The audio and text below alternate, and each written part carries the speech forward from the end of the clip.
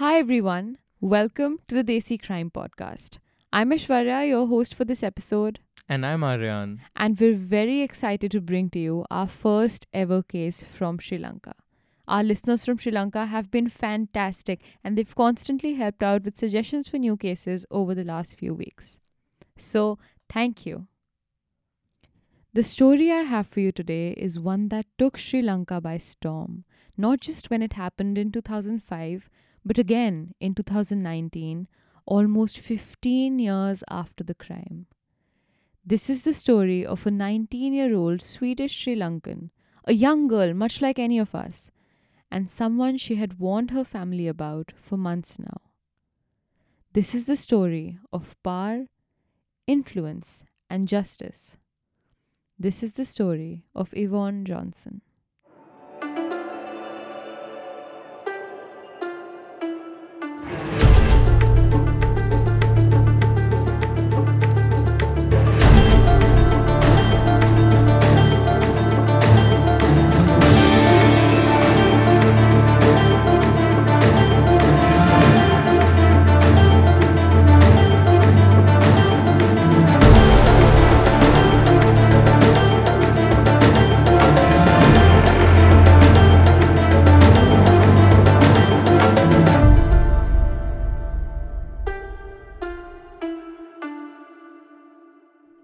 Before we get into today's mysterious case, we have an announcement for you.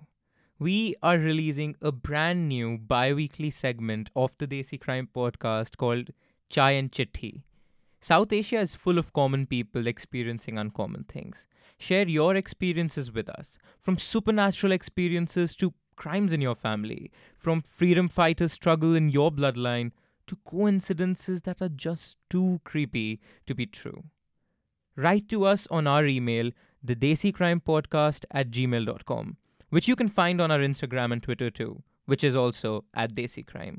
Send us a short message about yourself, who you are, how you found us, and then describe in detail your experience or of somebody you know. Just remember to make the subject of that email Chai and Chitti. Every 2 weeks in Chai and Chitti, both of us will sit down and read your stories as told by you to our listeners from around the world. Episode 1 of Chai and Chitti is on the paranormal, the supernatural, basically experiences where you thought you felt something not of this world. Or at least somebody you know who did. Send your scary experiences to us on our email. We are waiting for your chittis to light up our inbox. Now, Aishwarya, let's dive into Yvonne's life. All right. So, Yvonne is this beautiful, vivacious, lively girl who's born to Swedish national Roger Johnson and Sri Lankan national Kamalka Johnson. To her parents and her younger sister, 17-year-old Caroline, Yvonne is the light of their life. She's intelligent, she's hardworking, and she's everything they wanted in a daughter and a sister. In fact, through her hard work, in 2005, 19-year-old Yvonne had moved to the United States to attend fashion school. She was pursuing her long dream of becoming a fashion designer. Life was clearly going very well for the Johnson family. Roger and Kamalka were happily married, very much in love, and they adored both their daughters beyond words could describe. In July of 2005, Yvonne was back in Sri Lanka from the US and living with her parents at the Royal Park apartment complex in Colombo. From also being a student in the US, Aryan, I know you'll relate, July is when summer vacations are well underway. So I'm certain that she was in Sri Lanka because of her summer vacations. While Yvonne was in Sri Lanka, she spent her entire time spending time with her parents, hanging out with her sister, and her sister's new boyfriend, a 19-year-old boy named Jude Jayamaha. They would all hang out together, go to clubs, and do basically what all other 18 and 19-year-olds do. Now, Yvonne and Jude had studied in school together. They both went to Colombo International School, a prestigious school in Sri Lanka's capital. While Jude and Yvonne were both acquainted with each other in school, they were never really friends. You know, Aran, like when you hang out in the same circles, cross each other in the hallways, and yet you don't really know each other. Like, hi, hello, friends. Exactly, hi, hello, friends. And besides, Caroline and Jude only began dating when Yvonne had already left for the United States. Anyway, now Yvonne's back. They're all friends. They all hang out. They all have fun. Everything's great. It's the 30th of June and a Friday night in 2005. The clubs across the capital were raging with parties, and Yvonne and Caroline decide to go out together. At 8:30 in the night, the sisters ask their father if they can take his blue Jeep out over to a friend's place for a party. Their father says, "You're going out together, but make sure you come back together too." The girls agree, and they're out for a fun night ahead.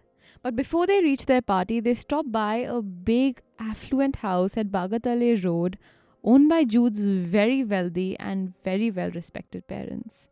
Jude is actually the son of reputed businessman Preeti Jaya Maha, the owner of the very famous Coronation Bar and Restaurant in Colombo, and also owns several highly sought-after catering services. So, basically a very wealthy, very rich, well-known family in Sri Lanka. They pick Jude up from his apartment and make their way to a pub called the White Horse. At White Horse, they catch up with 4 other friends of theirs. They dance, they party, they drink up a bit, but eventually they kind of get bored of the place and decide to go over to another club in the city called Glow. When they enter Glow, it's totally not what they were looking for. It's absolutely dead that night. There weren't enough people, there was no good music, there was no DJ playing, and within no time, they're out of Glow as well. They all sit down and discuss where to go, and they soon make their way to another pub called the Blue Elephant. They are doing quintessential bar hopping at this I point. know. My problem is that it is remarkably and eerily similar to what people of our age would be doing. Like, this is something we would be doing. Yep. They're just being normal kids. They're goofing around. They're finding places boring. They're trying to find a nice place to have fun at.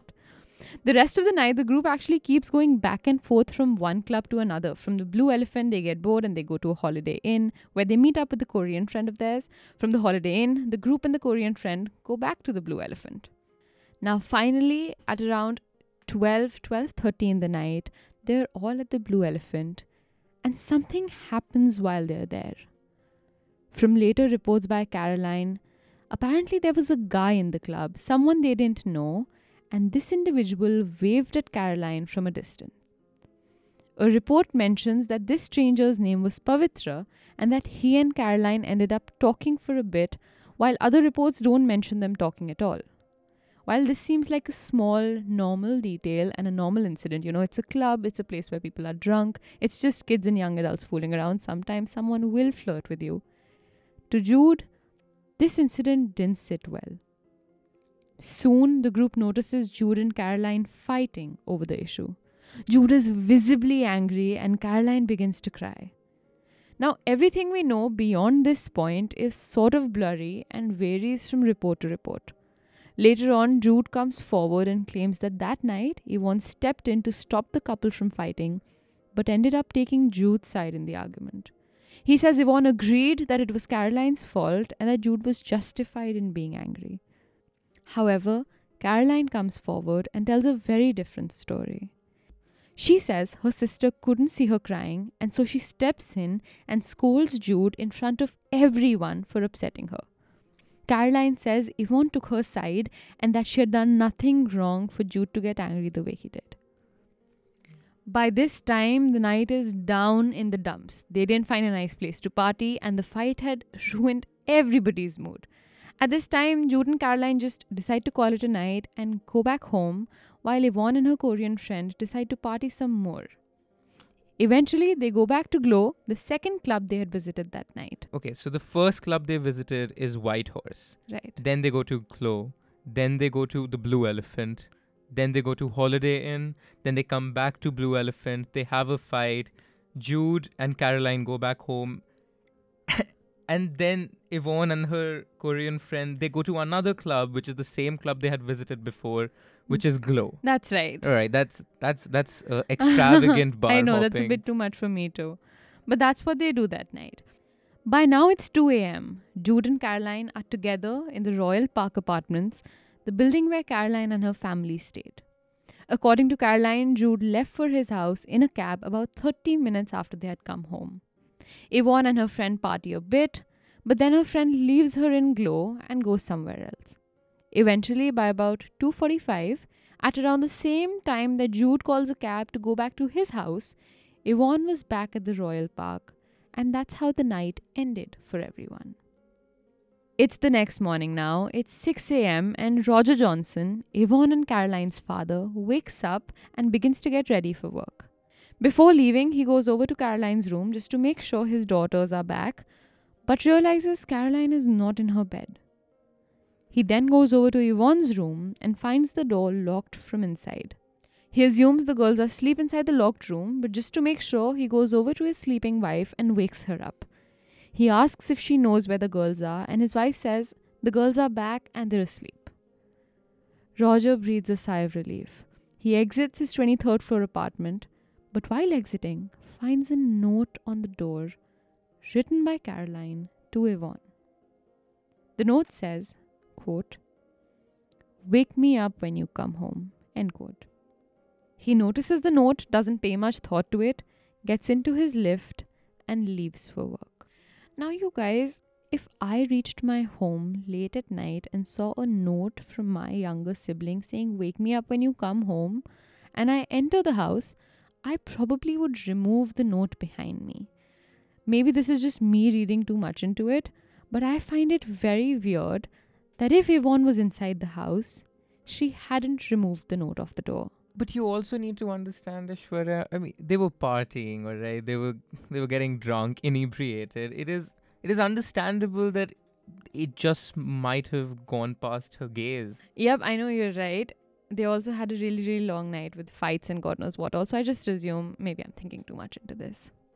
Anyway, a few hours after Roger Johnson leaves for work, Kamalka Johnson wakes up and goes over to her daughter's room to wake both of them up. However, she only finds Caroline in the room and there's no trace of Yvonne. She quickly wakes Caroline up for her classes but asks where Yvonne is, and Caroline doesn't know. As Caroline begins to get ready for her classes, she notices a text on her phone by her boyfriend Jude. She responds to it by telling him that her sister never returned home last night and that she's a little worried. To that, Jude replies, quote, "She must be still rocking it," end quote. Caroline then proceeds to call the Korean friend who they were with last night, and the Korean friend tells Caroline that she left Yvonne at Glow and hasn't seen her ever since. Caroline and her mother, worried for Yvonne but still hopeful that she'll return, leave the house for class at 9. But on their way, Kamalka felt so uneasy about not seeing her daughter the entire night that she asked the driver to take them back home. The feeling of uneasiness for her increased so much halfway through that she just had to go back home and figure out where her daughter was. By 9 a.m., at around the exact time when Kamalka and Caroline left their house, the Royal Park building was bustling again. Understand, this is Colombo, it's the capital of Sri Lanka. If there's an apartment complex, it is bustling. People were in and out of their houses for their morning walks, and domestic helps who worked in those apartments were starting to arrive. Now, do you guys remember the Korean friend I told you about, the one they all hung out with last night? She too stayed on the 16th floor of the Royal Park building, and that's just a few floors below the 23rd floor house in which Yvonne and her family stayed. The Korean family's domestic help, Sheila Anthony, arrives at 9 a.m. that morning, her normal time to arrive. This is what Sheila Anthony recalls from that morning. Quote, "I work as a domestic help for a Korean family on the 16th floor. I usually work from 9 a.m. to 5 p.m. On Friday, July 1st, I came to work at 9 a.m. I was asked by the lady of the house to go to the 19th floor to give some things to somebody staying on that floor. I left the 16th floor around 9:30 a.m. Because the lift was taking a long time to come down, I decided to take the stairs instead." End quote. When Sheila reaches the stairs of the 19th floor, what she sees lying there will change her life forever. According to her, she still gets flashes of the sights she saw on that fateful morning, even today. Lying in a pool of blood, she sees the body of a girl. Sheila screams, and she's so terrified that she stumbles off the stairs and falls on the floor below. Once she gathers herself, she runs to the office of the building manager, Mr. Chandrapala, who initially laughs at the matter by telling her that she probably just saw a ghost. When Chandrapala finally realizes something is seriously wrong, he goes over to the scene and sees the body lying in such a peculiar way. He thinks it's a doll and that some kid from the building played a prank. I can't begin to imagine how peculiar a body needs to be for it to be first recognized as a ghost, then a doll. What was it about the body, Ashwarya, that made it so eerily peculiar? So the body of this girl was naked from waist below. Her jeans were pulled down to her ankles, not completely off, just pulled down to her ankles, and it was those same jeans that were wrapped around her neck as if they were used to strangulate her. The head of the body was clearly smashed against something with high impact, and the sheer amount of blood in which the body was found made the scene look almost unreal. I cannot begin to imagine what this crime scene looked like. Soon, Chandrapala identified the body as that of 19-year-old Yvonne Johnson. The police is called over immediately, but upon arriving, they realize there was nobody in the Johnson house. Roger Johnson is at work, and Kamalka is on her way back home after feeling uneasy and not knowing where her daughter was.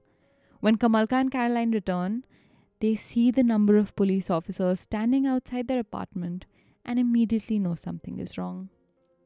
The cops wait for the two women to enter their house and sit down before they pull out a photograph of Yvonne, a photograph she always carried in her purse. Kamalka says the moment they pulled out that photo was the exact moment she knew something had happened to her daughter. She even today speaks of how she didn't walk over to the crime scene with her husband and daughter because she didn't have the courage to see her daughter like that. At noon, Roger Johnson receives a call at work from a friend of his. He picks up, not knowing his life is about to change forever. The caller on the other side asks him to come back home as soon as he can. Roger gets into his car and reaches Royal Park at 1:30 that afternoon. He enters his house and sees it filled with police officers. He makes his way over to Yvonne's room, where his wife and younger daughter were sitting and crying hysterically. He was in that room when he was informed that his 19-year-old daughter, the light of his life, was no more. They tell him Yvonne has been murdered. Unable to believe the words that come out of the cop's mouth, he asks to be taken to his daughter's body. 17-year-old Caroline follows him to the staircase of the 19th floor, but nothing could have prepared Roger and Caroline for how their daughter and sister was murdered. According to Roger, Caroline remained silent for days after she had seen Yvonne's body. Quote, her head had been bashed to the floor and her jeans had been removed and tied around her neck. The position in which my daughter lay had been disgusting. Her whole head was gone. I sat near her body for over an hour. How can a father see the body of his child in such a position? End quote. From the reports of the medical examiner, we can try to recreate what happened to Yvonne that night. Yvonne reaches home at around 2:45 a.m. and meets someone outside her apartment. Something happens outside the apartment on the 23rd floor that makes Yvonne run down the stairs. As she is running down the stairs, that someone catches a hold of her, and Yvonne and that person get in a struggle. In that struggle, that person hits Yvonne repeatedly and breaks her ankles too. Despite the broken ankles, Yvonne continues to run down the stairs, and we know this because of the vast trails of blood that were found throughout the staircase. Yvonne's earrings and other belongings were also found scattered on the staircases between the two floors and likely fell as a result of the struggle. Somewhere close to the 19th floor, the person smashes Yvonne's head on the floor so hard that her skull breaks into 63 different pieces. After doing that, this person then goes on to remove her jeans from her waist and tie them around her neck to strangulate her. The cops also find that Yvonne's wallet was missing from her bag. Sometime after this, whoever did this to Yvonne took the clothes with blood on them and disposed them in a manner that they would never be found ever again. According to the autopsy report, the main cause of Yvonne's death was strangulation by her own jeans. The police immediately seals the building and specifically the area between the two floors. They speak to all the family members and recreate the last night they had all seen Yvonne alive. They find out about the clubs, the partying, the drugs used in the parties, and all the people present there. They find out about the fight and everybody's return back to their houses. Caroline proceeds to tell the police information that will later become critical to trying to solve this case. She tells them that she hasn't heard from her boyfriend, Jude, the entire day. She says the fact that he hasn't texted or called even once is very unusual, especially because he usually texts and calls her several times a day. The police are intrigued. They want to know who Jude is and what his relationship with Yvonne was all this while. Kamalka and Caroline are called in for questioning and tell the cops that Yvonne and Jude had known each other ever since they were 9 years old and that they had studied in the same school. However, Caroline claims that Yvonne never liked Jude and had tried to talk her out of being in a relationship with him. Yvonne had also called her mother several times from the US just to tell her to prevent Jude and Caroline from being in a relationship with each other. She tells her mother about Jude's use of drugs, his abuse of alcohol, his damaged family life, and its result on his psychological health. This is the same affluent family you were talking about, the ones with clear wealth, the ones with that big house. Yep, it's them. That's the broken family that Yes, Jude. that's the broken family. Well, okay. She also tells her mother and her sister about how Jude was suspended from Colombo International School after disciplinary action was taken against him for using drugs in school. Caroline also knew that Jude had previously gotten a girl pregnant in that school. But despite all of this, and after ignoring her sister's warning, Caroline chose to give him a chance and they both started dating. Quote, "My sister had warned me several times to not associate with Jude. She and Jude had known each other for a long time. I had also known him since I was 11. Although he had shown interest in being with me several times before, I finally accepted in February. My sister had been very angry when I told her. She knew he was a spoiled kid, involved in alcohol and drugs." End quote. Kamalka added, quote, "Caroline was a very bright kid in school. She topped all of her classes. However, ever since she started dating him, her grades dropped. Yvonne was very worried about their relationship. If only we had listened to her warnings." End quote. The police find out that Jude's parents had a bad marriage and the problem started when he was just 1 year old. Eventually, his parents separated, but his life at home did not improve. They learned that he had shown violent, aberrant, and rebellious behavior ever since he was very, very young. But now, one day after Yvonne's body was found, Jude was missing. He wasn't taking anyone's calls and not responding to anyone's texts.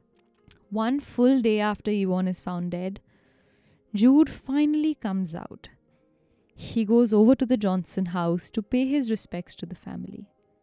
As soon as the family sees him there, they call the cops and inform them that they can come and take him in for questioning. The cops arrive, they take him to the police station, and Jude begins to tell them a story. He tells them how they had all gone partying 2 nights ago, how he and Caroline got into a fight, and how Yvonne had supported him, something Caroline disputes. He talks about how he went over to Royal Park at around 2 with Caroline and how he called a cab and left at around 2:20 without ever meeting Yvonne again. After the questioning is over, the cops begin to try to verify his story. They reach out to his friends, they try to find the cab he must have taken, and slowly, Jude's lies start to unravel. A close friend of his, Shafraz Rilwan Muhammad, comes forward to tell the cops that on the night of the murder, he received a call from Jude asking him to pick him up urgently from Royal Park. Initially, Mohammed said, "It's too late. I can't come right now. My parents need me. They'll know I've left the house." But Jude pleaded him multiple times, begged him, and said, quote, "I'll always be your friend if you come and pick me up." Finally, after long insisting, Muhammad agrees. When Muhammad arrives at Royal Park at around 2:50, he finds Jude walking towards the car in a pair of boxers instead of the pants he was wearing earlier that night. He was carrying his pair of jeans in his hand.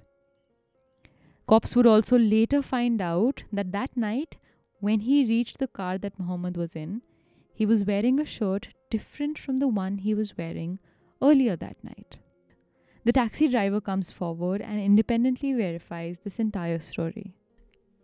The medical examiner later verifies that there was a partial palm print found on the railing of the 19th floor made with blood and that it matched the palm print of Jude. Jude also eventually admits to having taken a bath in the swimming pool of the apartment complex before he called his friend for a taxi. When trial begins, prosecution uses a great deal of evidence to convict Jude Jayamaha. They use the bloody palm print, the fight that ensued, Yvonne's dislike for Jude, the fact that the clothes Jude was wearing that night have never been found, his admission of bathing in the swimming pool, something prosecution says he did to remove the blood off his body, and much more. The defense, in turn, paints its own picture. They claim, through their own analysis, that the palm print was only a partial match and thus inconclusive to the case. They claim that he came out of the building in boxers because he had had sex with Caroline that night, something Caroline has vehemently denied ever since. They also bring up a pair of shoes submitted to the police which had no traces of blood on them. According to the defense, had Jude killed Yvonne and been at the crime scene, the shoes would have shown at least some traces of blood. They also constantly claim that there was no animosity between Yvonne and Jude and thus no motive for him to kill her this violently. After a lengthy and cumbersome trial for the Johnson family, the judge rejected the defense's side. The judge claimed 19-year-old Jude Jayamaha had in fact taken the life of 19-year-old Yvonne Johnson. As the verdict, the judge announces that Jayamaha would face life imprisonment and would spend what was a very long life ahead, rotting behind bars. The family and the nation breathed a sigh of relief. While they had all wished for Jude to receive the death penalty, they were happy they received at least some form of justice. They thought the justice system did right by them. A few years later, in 2012, Jude submitted an appeal to the court. In a move that would severely backfire for him, the Attorney General of Sri Lanka would ask the courts to in turn consider making his previous sentence even more strict and putting him on death row. Is it bad if I find that funny? It's not bad at all. In a move that shocked the nation and brought the family a silver lining of happiness in so many years, Jude Jayamaha was put on death row and given the death penalty. The now 26-year-old was to be hanged. The family and the nation rejoiced. People had faith in the justice system and everybody believed Yvonne was finally done justice. Her murderer was going to see the same fate he had decided she would see. I can imagine how happy Yvonne's family must have felt when they heard the first verdict, which was a decent form of justice, life imprisonment. But their happiness would be, I don't know, on a different plane altogether when it was the death penalty.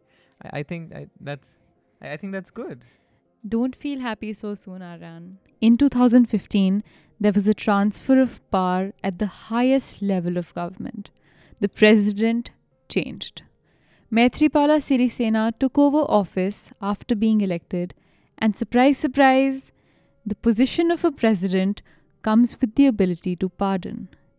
Pardon criminals that are on death row. Now, if you're all thinking this is not possible, if all of your minds are going, no, why Jude Jayamaha? Why would the new president pardon this specific death row inmate convicted almost 20 years ago after committing a crime labeled the worst murder in Sri Lanka in the last 200 years? Why would he let this specific man off? In truly Desi fashion, Sri Lanka learns that its new president is the distant relative of Jude Jayamaha. Jude's stepmother was related to the new man in power. In 2019, Maitripala pardons Jayamaha on grounds that when he was convicted, he was just 19 years old. The nation realizes just how fragile justice is and what happens when it's left to the hands of corrupt politicians. After he was let out, Caroline, now 31 years old, spoke to a news channel and said, quote, "I will never return to this country. This country has ruined our lives. I have lost a sister and a home. I will continue to fight till my sister's murderer gets a punishment he deserves." End quote. Speaking to the news, Roger Johnson, along with his wife Kamalka and Caroline, said that they now had no hope remaining for justice. You guys, the entire time Jayamaha was in prison, he had access to a cell phone, got to meet people whenever he wanted, and was treated unlike the other criminals there. For the last 15 years, he maintained his innocence and kept pleading not guilty. He kept trying to petition his case and get a court to find him wrongfully convicted. In fact, even until right before he was pardoned, he maintained he hadn't killed Yvonne and the courts had made a mistake. But if you think this case is over here, and nothing can be worse than this, that pardoning him was the worst thing that could have happened to the Johnson family, just 5 days after Jude Jayamaha was pardoned by the Prime Minister, he releases a public letter. In that public letter, he says sorry for killing Yvonne, accepting that on that fateful night 15 years ago, he was the one who took her life.